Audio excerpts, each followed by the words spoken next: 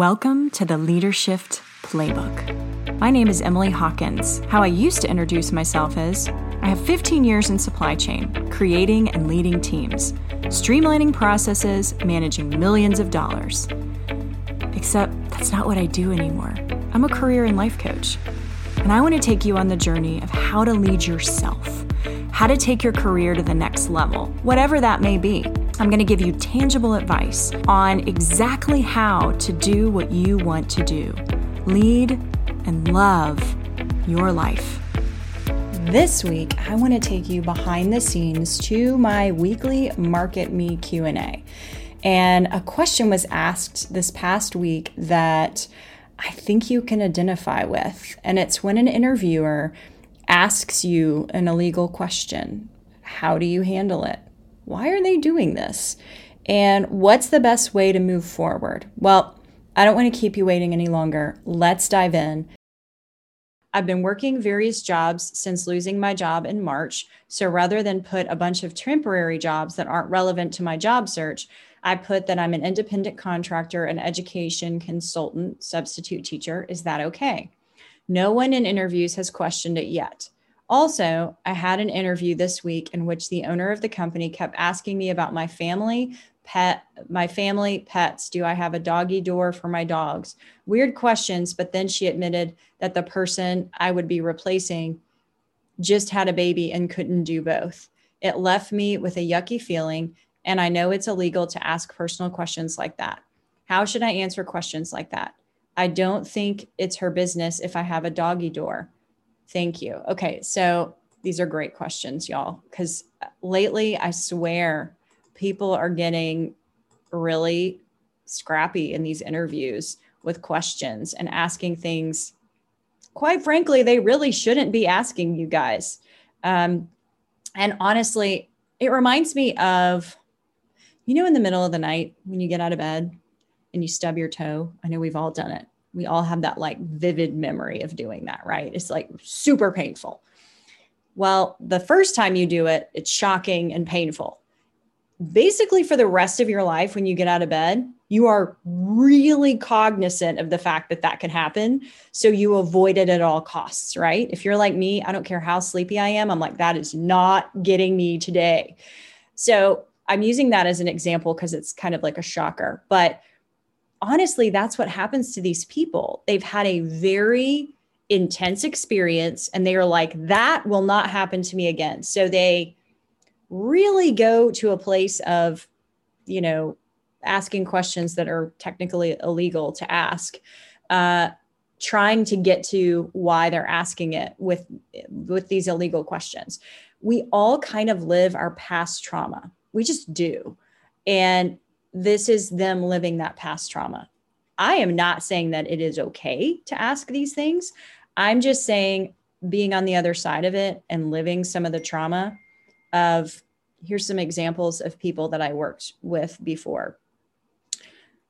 I interviewed a woman who I felt like was incredibly capable. She said all the right things.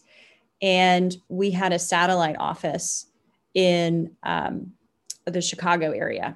And she took it upon herself to find the chief of staff and get the cell phone of the CEO at that time and text really inappropriate things to the CEO of the company. And she reported to me, Holy Mother of God, you do not want that to happen.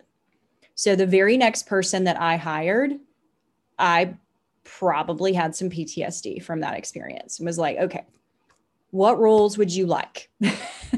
And the very next person I hired, just to give you a glimpse into my illustrious career of hiring, ran a t-shirt business from his desk. So I went from, okay, I need somebody that's not power hungry. So let me find somebody who's really lackadaisical. So much so they're running a t-shirt business from their desk. I learn everything through failure, but all of that better informed me of what I actually needed on our team. Third time's the charm. Found some amazing people after that, asking questions that had nothing to do with the past traumas. They actually had to do with what I needed in the business, not the rear view mirror of people. So you're dealing with people that are dealing with rear view mirrors.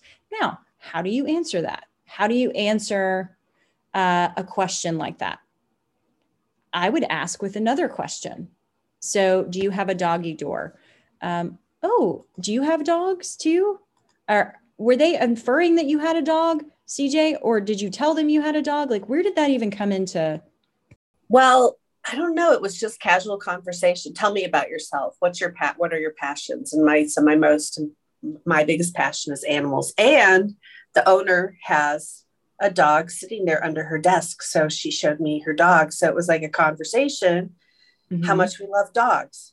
And so I thought it was just part of the conversation. Do I have a doggy door? And I was like, yeah.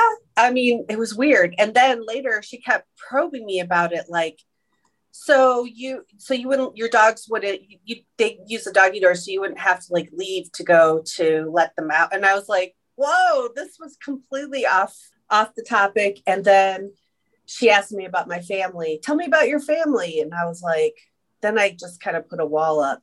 So that was smart. By the way, you handled that well.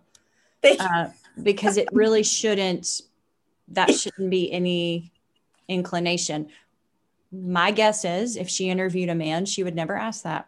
Exactly. And then she did admit that the woman that she'd been there, because she said all the staff have been there for years. People don't leave. So I think she feels a little betrayed that this employee left because she had a baby and then she couldn't, do the job she wanted. And I'm like, well, she could have made modifications. And that's what I'm saying to myself. I didn't say that, but I'm like, of course, yeah. Is this somebody I'd want to work with? Like she said, it's an 8 to 5 job. And they're really, and I'm like, okay, I can work 8 to 5. And I didn't even bring up the doggy door because I'm like, that's not relevant to this. If I say I'm prepared to work 8 to 5, then just trust me. Yeah. Yeah. So I don't know. It just kind of made me realize that sometimes I put my wall down a little bit too much because I'm all about connection. And so the fact we both have dogs, like it just made me learn that it's the same thing when I get a job. I can connect with people on a certain level, but I don't have to go too deep because they're just my coworkers. And I've done that before where I went too deep and then it got me, in trouble. So I'm learning about boundaries. It's okay to talk about my dogs, but then have that boundary of like, I'm not going to go into all the ins and outs of taking care of my dogs. Like, even like same thing if I had kids or if I was married or, my parents are in their 80s. She's kind of like probing, like, do I need to take care of my parents? And I'm like, this is so not appropriate, but she's feeling betrayed. So I didn't take it personally. I was just like, all right, this is a good lesson. It is a good lesson. And I love this because I know several of you have been asked recently. I've seen it in the LinkedIn group about retirement age and things like that, like thinking about retiring and like things that are truly inappropriate. And in my opinion, how I would combat that is back to your why and your how. So you're not actually directly answering it, but you're saying my true passion is, and then your why and your how, because that's what they're interviewing you for. Yes. Okay. And that's what I kind of took it back to. Like I'm getting all this experience with interviewing, it's like, I don't even get nervous anymore. So I did take it back to like, what's important because she asked me, what's important to you?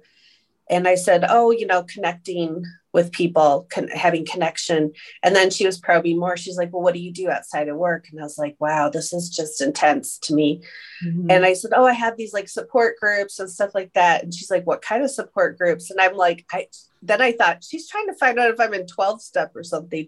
And I'm like, there's just these different groups. I'm involved in like women's groups and stuff like I just kept it really general. I didn't want to, but in the past I would have gone into way too much detail because I wanted her to like me and I wanted that job. And I'm learning it's an energetic thing. It's not just what you say. It's like, nope, that's enough. I don't need to tell you everything I do outside of work. So, and then I did say, somebody this past week said the best thing that I have ever heard in my whole life. You can be the ripest, juiciest peach and somebody doesn't like peaches. That is true. That is just okay with me.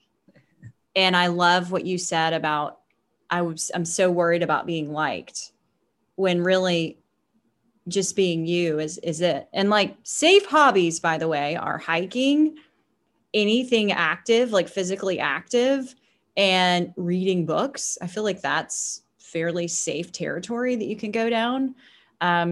Hanging out with friends, that's pretty great and general. What do you like to do? We play board games. Like, you can't really turn those things into something else.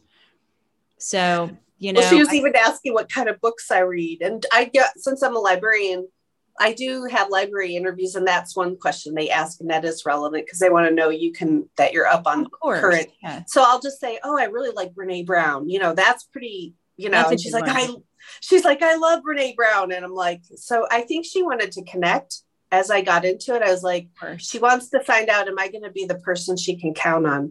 But I was like, this is for initial virtual interview. I'm not going to go there. So it was a really good practice. So good. And honestly, those aren't even the questions to figure that out. That's going about it the wrong way. It's like, CJ, do you have cats? Yes, I have a cat. Ooh, I worked with a cat person. I don't know. Not all cat people are the same. Like, it's just a really strange, like, context clues say this. I truly hope you enjoyed a small glimpse into the Q&As and the amazing people that are a part of this and the great questions they ask, because it's probably one that you had as well. I'm so glad that you joined today. And if you'd like to get on the Market Me list, I want you to go to the show notes and join the waitlist now. Did you love what you heard today and you want more? Sign up for my weekly email in the show notes. It's packed with tips and tricks to lead and love your life. You can also follow me on LinkedIn, Facebook, and Instagram by typing in Emily Hawkins, the number 4, the letter U. I'll see you here next week.